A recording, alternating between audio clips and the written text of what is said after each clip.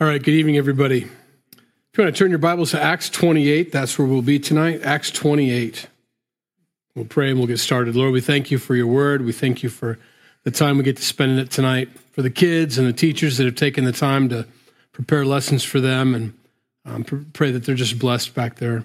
Help us to receive your word as we finish up the book of Acts tonight and we see Paul get ministered to by the brethren and his opportunity to freely share your gospel. What a nice end to a book that doesn't end. It's open-ended, but it's nice to leave his story there. Lord, help us to see where we pick up, how the book of Acts continues in our lives. In Jesus' name, amen. That's the beautiful thing about this book of Acts. The acts of the Holy Spirit working in the church. It's never ended. It doesn't stop. It's still to go on. And even tonight, you're going to see a whole island full of people get naturally drawn to the true power of God in someone's life. There's so much fake out there. I don't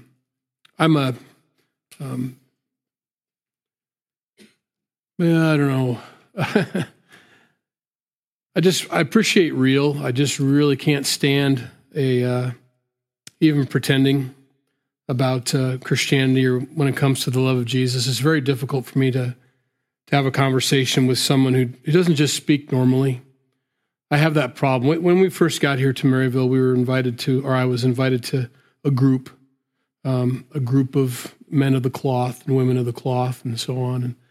And it was fine until we just started talking, and nobody could talk normally. None of them just talked like people talk, you know? There was always inflection in their voices. It was like, that's weird. That's not how I talk at Thanksgiving with my family, and that's not how I don't understand it. I didn't get it. And it depended on what denomination they were from, too. It's like this group over here, they've got a certain way they inflect. And these guys over here doing their thing, and I'm just like, I just felt like such out of place, really out of place. And I don't know if they were being phony or not. I just think maybe they've been doing it for so long that the inflection was just who they were then. That's just how they talk to people. And I just couldn't get on board with it. It was difficult. So, that was the last time I ever went. I asked them, there was a couple other cults that were invited to it. And I asked them, and we were the first meeting we had, they were talking about this Bible study. There's going to be a rotation Bible study, and each person was going to get a chance to lead it that comes to this, Men of the Cloth meeting. And I said, well, who's on the list? Who's going to be teaching here? I need to know what I'm joining up for here. Well, these folks and these folks. And yeah, okay, yeah, great, fine. What?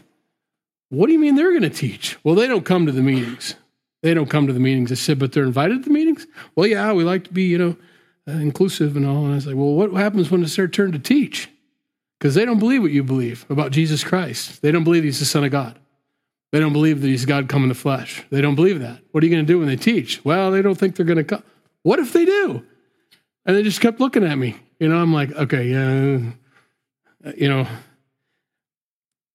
there is something about Jesus Christ that we don't have to fake. We don't have to fake it. He's a real person. He's a person that comes into our hearts, not theoretically, not philosophically. He actually indwells us. And that's not something that you can fake. You can try, but it's very easy to spot. But when he indwells the person, when he indwells the believer, when he says that, I will make my dwelling place with you, I'll tabernacle amongst you, and I'll be in you, and you'll be in me. And when he describes this oneness that we have with him, what we read in the book of Acts and have been reading is genuine and real. And this is how it's never supposed to have stopped. It's never supposed to have been any different than what we're reading right here. There should be chapter 29 and chapter 30 and 31 and 32 until all the way till we get to 2022 in Little Maryville, Missouri, and all other corners of the world where Jesus is preached. And the book of Acts should still be written. And the power of God should be evident to all. And it draws people. I don't have to talk people into it. I don't have to have the right words, the right wisdom or whatever, not the wisdom of man anyway. It's just evident to people. They're drawn to the power of God. People are so tired of philosophies and steps and programs and things like that, and none of them work. There's a reason when December rolls around, Norditrack comes on the scene and starts trying to sell us these these exercise equipment, and there's a reason that stuff comes out every single year because the diets don't work. They're too temporary. If you're not disciplined, quit looking at me like that. If you're too disciplined, if you're not disciplined enough to just take care of yourself, which I'm not, I fully admit it, I don't see the point in faking it and pretending like this is the one. This is really going to be it. Well, for this week anyway. But carbs call me, That's the same for any kind of Christianity outside of the Holy Spirit Christianity. It's temporary. You can fake it for 3-4 years maybe. But eventually your life is so sedentary and boring spiritually. Nothing's changing in your life. There's no change taking place. And you just realize, I'm just fooling myself, and nobody around me is fooled by it. And that's how important this is. That's why we study this and we read these things. It's not so that we can understand and have the book of Acts in our back pocket and memorize the scriptures. It's so that we understand. Luke wrote this down because he wanted this guy, Theophilus, to know what you're seeing and what you're hearing going on in the church is genuine and real. And it's supposed to be. In chapter 28, this is our last chapter. Paul's finally going to make it to Rome. Thanks, Rod, for filling in last week. Just wasn't feeling up to it and didn't think you guys wanted anything that I had. And I have no idea what I had, but it was from the pit. So, I didn't think it fair, but boy, what a great job he did. It was just a wonderful teaching, and I appreciate that. And I hope we'll just pick right up where we left off last week. As they've been shipwrecked at this place, it's near Malta. They're going to get to the island here and land on it and figure out that the island is called Malta. And the storm was interesting, and I think Rod went into that quite a bit. It was, the entire ship was lost, if not for the courage of the fearless crew. Sorry. So the young kids are going, what is he talking about? It's like, that's Gilligan's Island, and I know I can sing it for you if you wanted me to. No. The entire ship was destroyed. And I thought about that. And what we're going to read here tonight is that there's an actual ship there already. So I want to get you in that super spiritual mood already and get you thinking this way already. We've got a group of islanders that were going to be passed by. They had no intention of landing there. The Apostle Paul is near. God needs these people taught and ministered. They can just see God up there doing this. He had already pre-positioned a book or a ship from Alexandria. It's wintering there. I've got a ship. Maybe I could delay this a little bit before he goes to Rome. Maybe there's something I need them to do along the way. Maybe Paul could minister to these people. And I'm not saying God does all that kind of conversation, but I just find there's no coincidences here. Strip little storm, No, stay off the skiffs.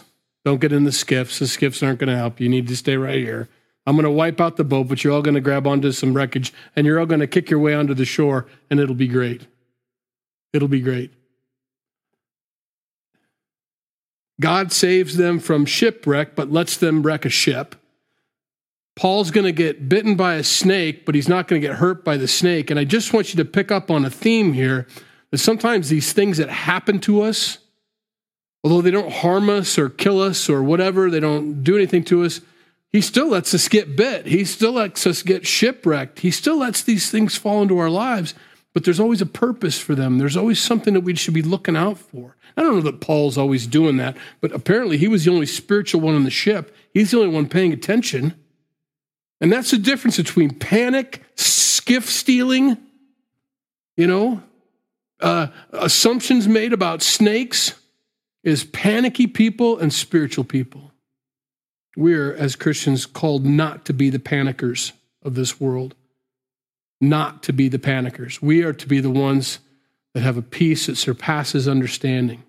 And we see all these things happening, and as people are grabbing their skiffs, we look around and say, I think we're supposed to stay on the ship that's going to get wrecked, because there's a ministry here, In verse 1, Now, when they had escaped, they then found out that the island was called Malta. And the natives meaning the other word there is barbarians. Most of Rome, they had moved around. And one of the things that Rome did was they civilized societies. Barbarians were those that hadn't quite been touched by the Roman Empire as much as they should have been, probably. So that's why they call them natives. They were still kind of rough around the edges, to say the least. So these natives showed us unusual kindness, Paul says, for they kindled a fire and made us all welcome because of the rain that was falling and because of the cold. But when Paul had gathered a bundle of sticks and laid them on the fire, a viper came out because of the heat and fastened on his hand. So when the natives saw the creature hanging from his hand, they said to one another, "No doubt this man is a murderer, whom though he has escaped the sea, yet justice does not allow to live." So they made a big assumption. So they're superstitious people, is who they are. One of the things Rome did, and I say this as a sideline because I can see it happening, and that's what the beginning monologue was all about, faux Christianity. The Romans knew religion was a part of everybody's life. It just was. No matter where they went, no matter what culture they engaged in, there was always some sort of religion there, and they were bizarre, barbaric, and so on. So they allowed for religion in the Roman Empire, but for the most part, half and half, 50-50 in the Roman Empire actually believed in the temples, and the other half were like, they knew. This is all fake. This is all meant to meet a civil need, and they were all under the authority of the government. Every one of those temples in there. Yes, what's your favorite thing? We love violence. Okay, well, we've got a temple over there. You can worship violence over there. And there's one over here. And it kept everybody still Roman, still civil, still law-abiding citizens, but they could do what they wanted to on a Friday night or a Saturday night. They could go worship where they wanted to worship, fulfill that need, let the masses have their religion, and we'll expand our country. It's a very dangerous thing when the government allows this and allows that and says this is it's throughout all human history, all civilized human history, the church has been co-opted. It gets to be a part of the government. It gets to be a part of, just well, we understand that there's just those gun-clinging Bible thumpers out there, so let them have their day, and this, as long as it's not this, that. And we have a plethora of denominations willing to toe the government line out there. They're just willing to do it. I don't know why we don't just do that. And they are the most woke churches you've ever met because they're so carnal, they're so governmentalized that you can hardly smell Jesus Christ in there anymore at all. And I say that because it's a warning to every one of us, because the church as a whole is the sum of its parts. And we have to be very careful that in our hearts we have this beautiful relationship that we're meant to have with Jesus Christ. He's not a threat to any government. He's not. He loves freedom. He loves joy, patience, kindness, service. I mean, there is humility. All this is in there. But for a government that doesn't understand that, they're not believers, they look at this and they say, well, it's got more power than we do, therefore it's a threat to us because we don't have any control over it. Well, this is one of those islands. The island of Malta has a lot of these natives still there, these barbarians. They haven't quite bought into the prescribed or authorized religions of Rome. And so it's bothersome to them. That's the big thing. Even the Jews, remember when the big tax question came up to Jesus? Who should we pay taxes to Caesar or shouldn't we? And the Jews were still trying to, it's funny, they were trying to get Jesus in trouble with Caesar because he thought to please the people that they needed to say that they're not supposed to pay taxes to Caesar, even though they, the Jews, the leaders, were actually on board with the government. They're the ones that were on board with Pontius Pilate. They were the ones on board. I mean, there's just a lot going on there.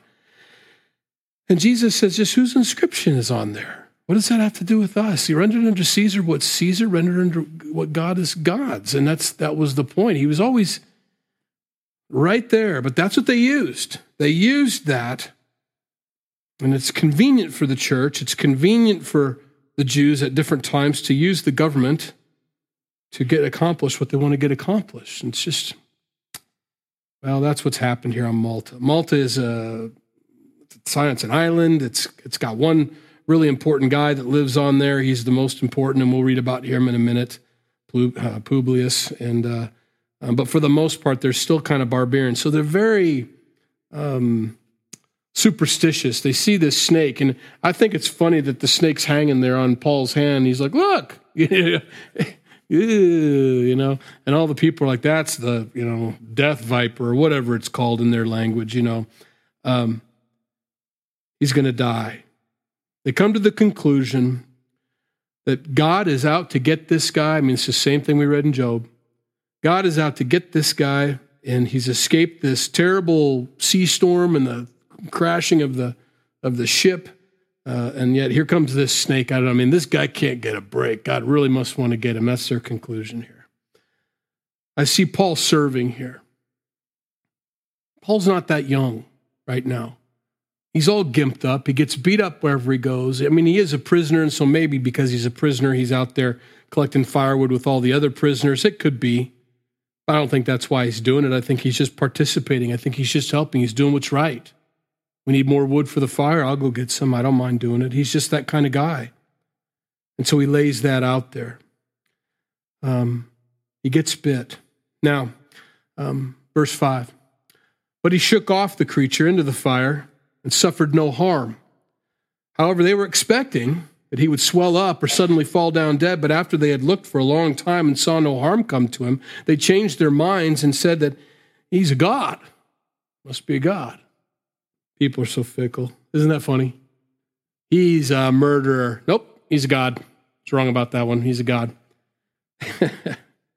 Here's what Paul did. He served. He was unharmed, but he was bit. He did get bit. Some would say the bite was, and maybe one of us might respond in such a, why do I have to get bit by a snake?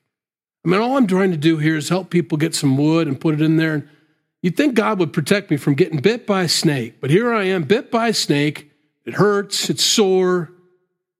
But he doesn't. He shakes it off into the fire. He knows what to do. Get off. Paul didn't do anything wrong, but he was certainly judged. I love the fact that they said, no doubt this man is a murderer. There's huge doubt. It's amazing the conclusions that people can come to. No doubt this man's a murderer. No man gets bit by a snake unless he is. Really, really. And then immediately afterwards, after no harm comes to him, he must be a god because nobody can survive that. People have expectations. They were fully looking. Did anybody say anything to him? Did anybody try to administer any kind of medical attention to him? Aren't you supposed to cut it open and suck out the venom or something like that? I mean, it's like they all said, oh, he got bit by a snake. That's terrible for you. Well, then they just sat there and kind of watched him, see what happened. He's going to explode, Nice people. They didn't want to get involved. They didn't want to get anywhere near this God that was trying to judge this guy. Help him, might get myself killed, kind of thing. And that's what superstitious people do. That's what phony Christians do. That's what phony religious people do. They look out for number one. It's a terrible place to be. They had expectations. The expectations was that he was a murderer and that he was going to die from the snake bite. They were wrong. In Acts chapter 14, Paul did something similar, but it was the exact opposite. He healed a kid. He was walking into the town and healed a kid.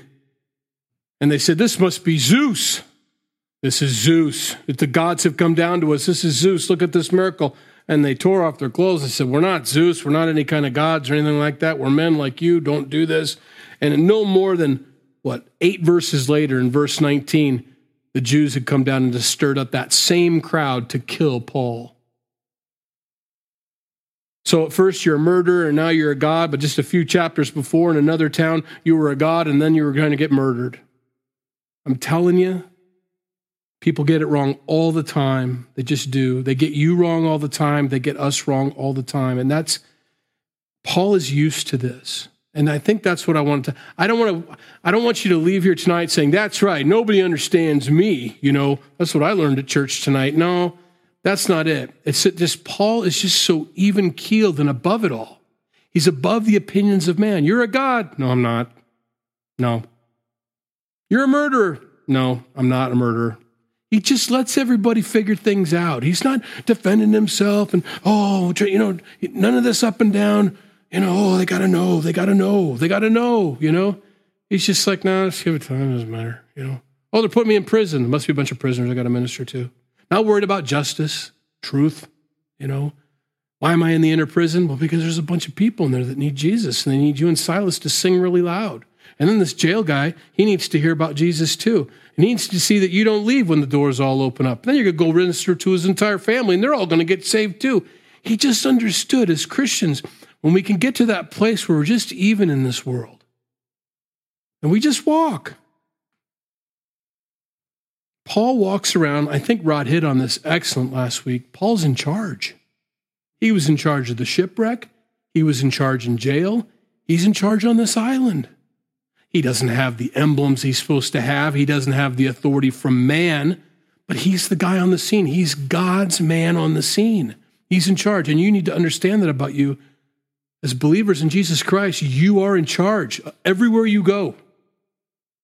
You don't start bossing people around. They probably won't listen to you, but you got to understand, God has sent you. God is on your team. He's on your side. He's got stuff for you to do.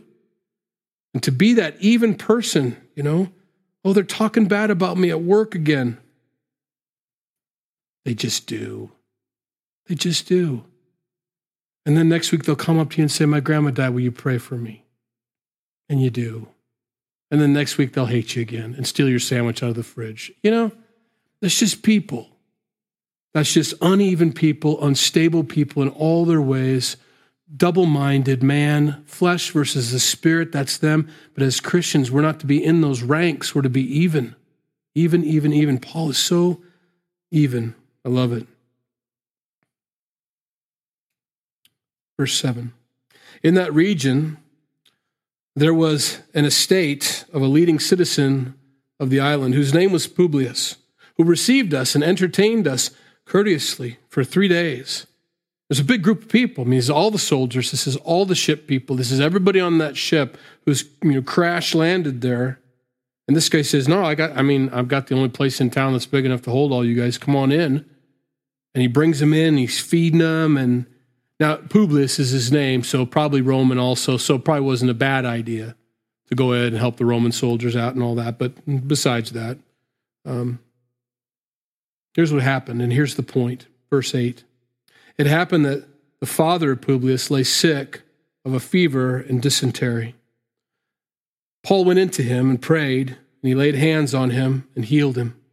So when this was done, the rest of those on the island who had diseases also came and were healed. They also honored us in many ways. And when we departed, they provided such things as were necessary. Is it possible the whole shipwreck was for that right there?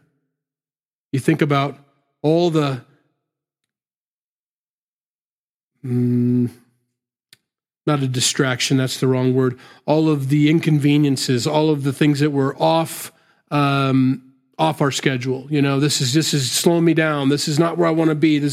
I should be here by now, and all these things. I was thinking about, is David Spencer here? They're like, no, you sent him off on Sunday. Well, we kind of sent him off on Sunday. I dropped off Steve. David had already been dropped off at the airport. I dropped off Steve at the airport, and David's sitting there with his bright yellow luggage. Embarrassing to be around. And I get a call this afternoon. It's David Spencer. I'm like, oh, wow, they're calling me from Africa. It doesn't seem long enough. I think they had 24 hours. They shouldn't be there by now. Well, that's a clear signal. So where are you? Oh, we're still in town. I dropped you off yesterday. What do you mean you're still in town? Well, they've been delayed. Something happened. And I know I didn't get into it with him. He just wanted to know if he could steal some Bibles from the church and take them to Africa with him. I said, yeah, take as many Bibles as you want. Pack it up. But they got a delay of some kind. You're on God's time, not on your time. Should have been gone by now. Should have been gone. No, you're not, Should have never been on this island of Malta. Yeah, well, maybe this guy would have died.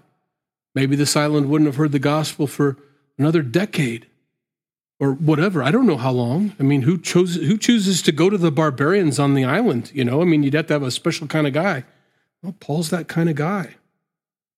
And this old man who's dying, and this Publius who doesn't know what to do, and they probably had all the witch doctors from in town come by because that's what they do, you know. Here, put some garlic on him, he'll be better, you know, or whatever. Make this peyote paste or whatever, you know. And nothing's working. And so Paul says, hey, thanks for housing us. Can I go pray for your dad? Simple, normal person talking. Paul's a simple, normal person talking. Where's your dad? He's got dysentery really bad. Can I go pray for him? Sure. To who? Which God? My God. Watch. You know, dear God, would you heal him? He's up. You know, whoa. And the villagers see this, and they're looking at their witch doctor saying, you ain't got that. You know, you can keep your garlic and your paste. And they all brought their guys out, and Paul says, sure. Just starts healing them. Oh, I wish I had that gift of healing. I don't have that gift of healing. That's all right. I got the gift God wants me to have, and I'm happy for it. But it's so fun to watch people use these gifts like this. And Paul especially, they started bringing him all the people. And he's like, yeah, I'll heal him. And they honored him many days. What a breath of fresh air this shipwreck became for these people. I don't know if we see it that way. Yeah, they got healed. Yeah, they were dark and it was rainy and it was all that. And they showed some hospitality. There's just such a natural thing to this. It's just it's just sunshine for these people. Just some sunshine for them. Got a bunch of sick people on the island. Got dad over here sick. And he just comes in, and this Paul guy got bit by a snake. But he lived. And he laid hands on everybody and they all got better. You know how long they talked about this after these guys left? Remember that Paul guy? Remember the snake thing? Talked about it. Remember how he healed grandma? Remember how he healed dad? Remember how he healed whoever? They're thinking and talking about him. He just had such an effect. So genuine, so real, but very powerful. People are drawn to the power of God. They also honored us in many ways. Luke is with them, apparently. That's why he says us. And when we departed, they provided such things as were necessary. Now, after 3 months, we sailed in an Alexandrian ship whose figurehead was the twin brothers, which had wintered at the island. Already pre-positioned. There it is. How are we going to get off this island? Well, there's a ship right over here. Well, that's really convenient. Does it fit all of us? It just fits all of us. God is perfect. He is perfect. And landing at Syracuse, we stayed 3 days. From there, we circled round to reach Rhegium. And after 1 day, the south wind blew. And the next day, we came to Puteoli. I don't know. Where we found brethren. That's the important part of this next section. We found brethren, believers. And we're invited to stay with them 7 days, and so we went toward Rome. And from there, when the brethren heard about us, they came to meet us as far as Apiforum and the Three Inns. And you can imagine why that town was called the Three Inns. Yep, you got it. They had 3 hotels. When Paul saw them, he thanked God and took courage. So that's a place where they would stay. So these guys heard about Paul, and the believers are all talking, and they go run and meet these guys. And what a joy, what a time of refreshing. It says that he thanked God and he took courage. It means Paul needed to take a little courage. That's a lot to go through. To be shipwrecked like that, to be ministering to everybody, to be laying hands on them and to heal them. And as much of a blessing as it was, and what a beautiful thing ministry is, to find some other brethren that are there. Hey, why don't you stay with us for a while? We'll take care of you for a while. We'll do this. He thanked God and took courage. Believers all along the way. He doesn't know what's waiting for him in Rome, really. He doesn't understand. He just knows he's supposed to go to Jerusalem. And then, yeah, God says I'm supposed to go to Rome too, but it's nice to have those confirmations along the way. God knows what we need and when we need it. And God is very faithful to Paul to make sure that he's comfortable at different times. Whether that was in Corinth when he says, no one's going to hurt you here, Paul. You don't have to be afraid. Or when it comes into running into some brethren in the middle of nowhere, I mean, you've been ministering to these Roman soldiers that can't believe anybody's not saved that was on that ship by now. Everybody on that island has heard the gospel. And now he runs into some believers who are there to just give him some comfort and some courage. I don't think we give ourselves enough credit for that as believers. I think you need to. You bring comfort to people. You really do. You bring a blessing. It doesn't have to be a lot of sunshine, just some. Just some. That's all it takes. Some days you don't have it in you. I understand that. Everybody's got bad days and good days. I think that's important. I was talking to Steve on the way down to the airport, which really didn't need to make that run after all. Kim Watson went and picked him back up again and brought him home, and hopefully they'll get out of here soon. But I was talking to him about that. I said, now, how long are you going to be there, 5 weeks. I said, oh, so long. How long were you there before? Just 2 weeks before. I said, well, that's good. I said, 5 weeks is just long enough time for people to get off their best behavior. It is. It's important. Because you go over there and you meet missionaries, or you go into other places and you meet up with people, and you can't help it. Everybody's on their best behavior. We're the most Christian people you've ever met in your entire life. We love Jesus, and we read the Word of God every single day. We do, every single morning, You give them 5 weeks, and they're going to have some bad days. And that's really important for believers to see in each other. I think it is, to see the bad days. They're going to see bad days in Juma, and they're going to see bad days in Jackson, and they're going to see bad days in all these guys. Because you got to see that, because not everybody has a great day, neither do you, Not everybody is sunshine and unicorns, kind of thing. The good news is, as Christians, we don't all have bad days on the same day. God's very careful to make sure there's always some of us out there that are doing all right that day. And that's the day that you shine. And tomorrow you may need the sunshine from somebody else. You may need that blessing from other people, and that's okay. Give it when you got it, but give it. Absolutely give it. People need it around you. You don't realize how much. Paul needed that. These people ran to Epiphorum and the Three Inns to meet Paul. Do you know what that was like for him to stand there and see, what are all those people doing? Paul! Paul! What a relief. People love me. Corinthians don't love me, but these guys love me, What a blessing to him. Now, when we came to Rome, the centurion delivered the prisoners to the captain of the guard, but Paul was permitted to dwell by himself with the soldier who guarded him. So they would bring this guard in, and there'd be probably a rotation, maybe 4 every day, I suppose. Could be more than that. I don't know how long their duty was that they had to stand there with Paul, but I bet you he ministered to every single one of them. What's your name? Never mind what my name is, prisoner. Okay, And he's just going to teach them about Jesus for the next 4 hours or however long he's got them, sharing Christ with them. And he would do this, but he got to be by himself. He was already set apart from these other prisoners. He's not like anybody we've ever met. Now, the captain wasn't sure about that when he took him on board. He wasn't sure we knew he was extra special. We knew there was a huge entourage with him that had to be, a huge protection detail had to be given to him and all. But by the time they're done and they see all these things, every one of these guys says, no, he's not going to the jail. He is not going to the jail. He's over here. He's absolutely fine. The guy's amazing. He's amazing. He's not a threat. This is the most innocent prisoner we've ever had, kind of thing. And they knew that. And so they give him this break. Now, it came to pass after 3 days. So he's at Rome. He's got his own place here. 3 days that Paul called the leaders of the Jews together. He's still trying. Okay, I'm in Rome. Where are the Jews? What? You're about to, the Gentiles. You're here to preach to the Gentiles, Paul. You know that. God said Gentiles. Where are the Jews at? Okay. One more time.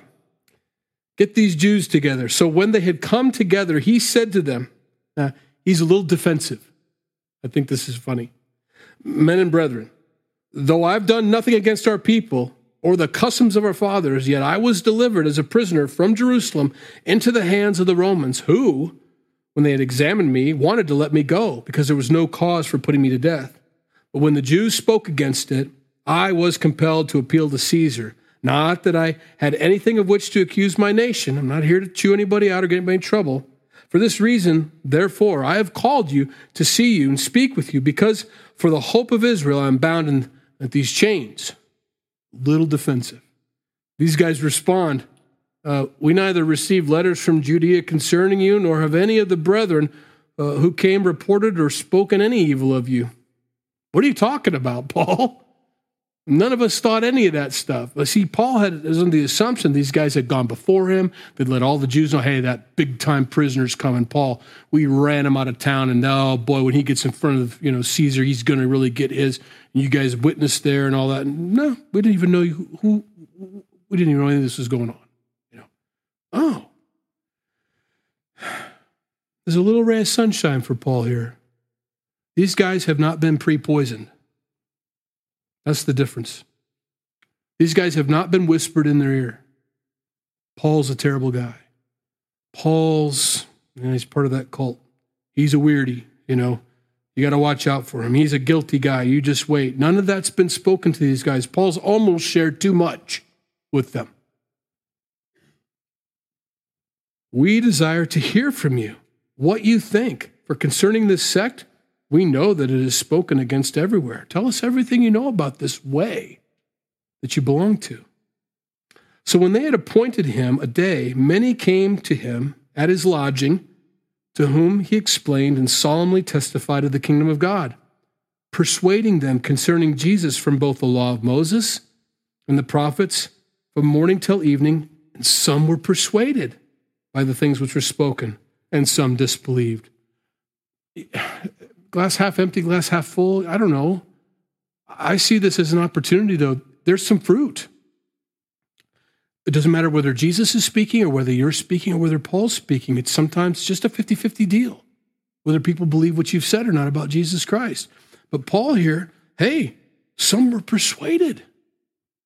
That's much better than how he started off in so many of his other conversations where just a riot starts as soon as he starts talking about Jesus. Some were persuaded. And that's fruit. Look for that in your life. Some of you as new believers or even older believers who wish your lives had changed a whole lot faster than they're already changing, you need to look back a lot further than what you're looking back, I think, in my opinion. A lot of you are struggling with, I don't know, I just keep doing the same thing week after week. Well, why don't you look back 4 years ago? What were you like 4 years ago? Oh, I don't even recognize that person. There you go. That's the difference. Give God time in your life. Give him time to work things out and to get things changed. Habits don't change really quickly. They just don't. Some things God will take away from you immediately. Some things it just takes, a long time for him to get those things out of our system. It takes a lot of undoing to get those things out of our system. And to be reprogrammed or rethought, to think the way Christ thinks on certain issues. It takes time for those things. How were you 4 years ago, 3 years ago? Are you better? Are you closer to Christ? Oh, I am. I do read my Bible once a month. Never read my Bible 3 years ago. Well, that's great. That's awesome. And every time you read, and the more you read, and the more you dive in, the more you'll change, and the faster you'll change. And that's just work on it, Anyway, there's some fruit in our lives, and I think we need to recognize the fruit and not be so worried about all the things we fail at. Focus on them and make sure you're working on those things. Don't be ignorant about those things in your life, definitely. But there's fruit. So when they did not agree among themselves, they departed after Paul had said one word. So they're arguing, I think he's telling the truth. He's a liar. And so that starts.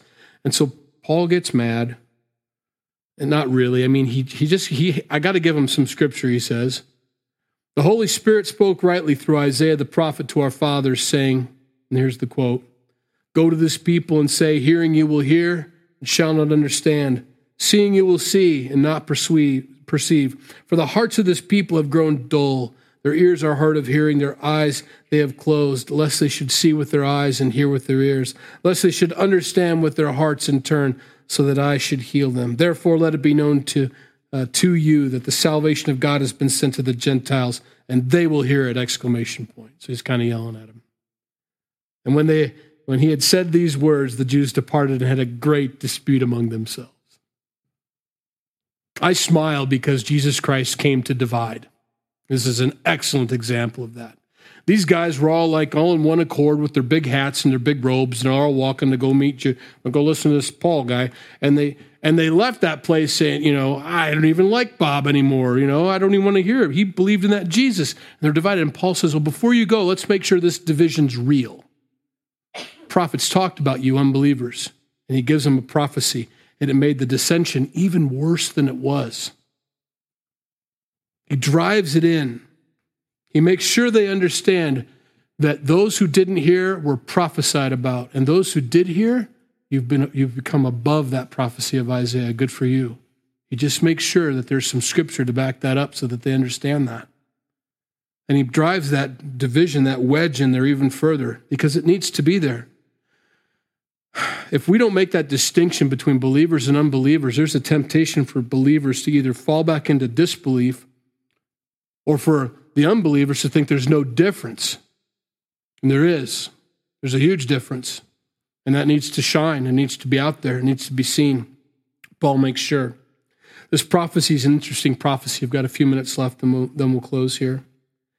It's verse 27. It's probably the most discouraging part of this.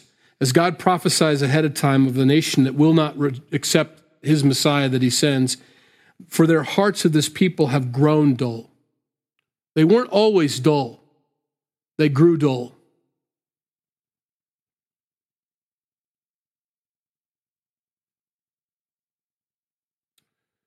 I'm not pausing for effect. It just needs to be understood that none of us are above this. None of us are. Every one of us can have ears that grow dull to God's word, dull to the leading of the Holy Spirit, just dull in general. And it is up to me that in my life, in my own life, that it does not become dull in my life. That the word of God is still piercing to me. It's still sharp. That accomplishes what it was set out to do, that I don't read my Bible for the sake of the quiet time checkoff box. It's a dangerous thing, I think, and I struggle with that because it's like I want people to read their Bibles because I know how important it is for you to read your word, to read God's word. I know how important that is. You have to. But the last thing we need is for us to flip it open and say, all right.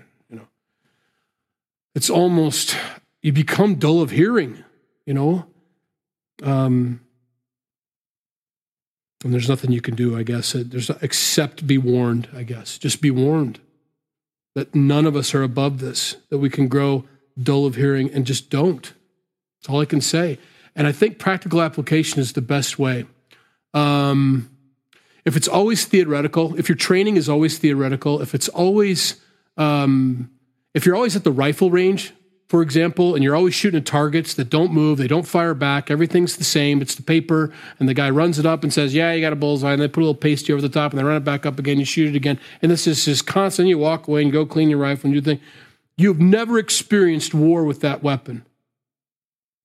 You've just gone to the rifle range, and I'm telling you, quiet times, as important as they are, it is rifle range moments. It's when you get to work. It's when you're having your marriage moments. It's when you're having your child rearing moments, or it's when you're at school or wherever it may be where the war begins. And that's when you need to pull these things out and use these things. That's what keeps you sharp and edgy. Very important.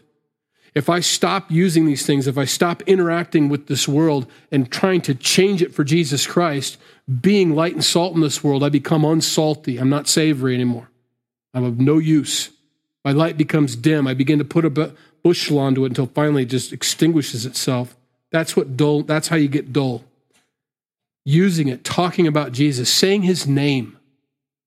Say his name at work. You'll never be looked at again the same way you've ever been looked at. Ever. Ever. Just say it once. Oh, I just love Jesus. Yeah, so do I. I love Jesus too.